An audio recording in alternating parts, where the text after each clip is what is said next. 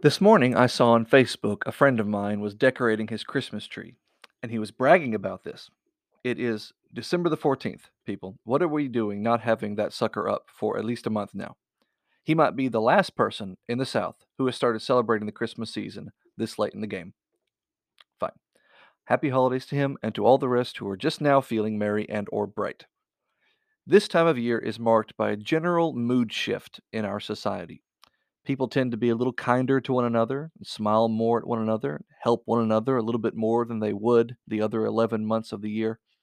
In fact, it's long been the case that charitable donations across the board increase almost 100% during this month compared to the previous 11. Statistically, people are just a little more selfless this time of year. If you were to ask a person why they were so nice and kind, they would say, because it's Christmas, as though that's the most obvious answer in the world. Far be it from me to put a damper on someone's holiday do gooding, but I'd like to offer an alternative explanation for why we should do kind things. Instead of it's Christmas, let's say it's Christian. Ephesians 4:32, Paul says, "Be ye kind one to another, tender-hearted, forgiving one another, because it's Christmas." No, that's not what he says. Even as God for Christ's sake has forgiven you. You are forgiven all the time. And so all the time you should be kind. All the time you should be tender-hearted. All the time you should be forgiving.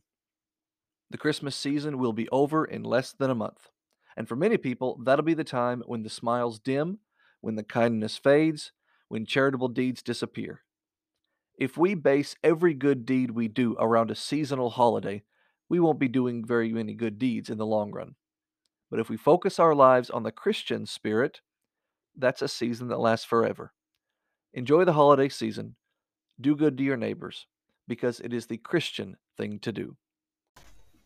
And while I've got you on the phone, if you want to subscribe, you can do so by going to anchor.fm/Matthew-Martin414.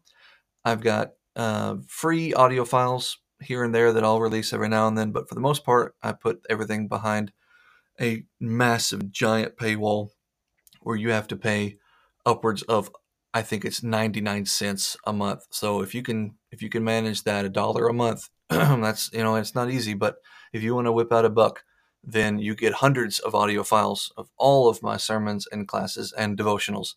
So it's anchor, ANCHOR .fm/Matthew, MATTHEW -Martin414, and hit subscribe for a buck, and you get all my hundreds and hundreds of audio files.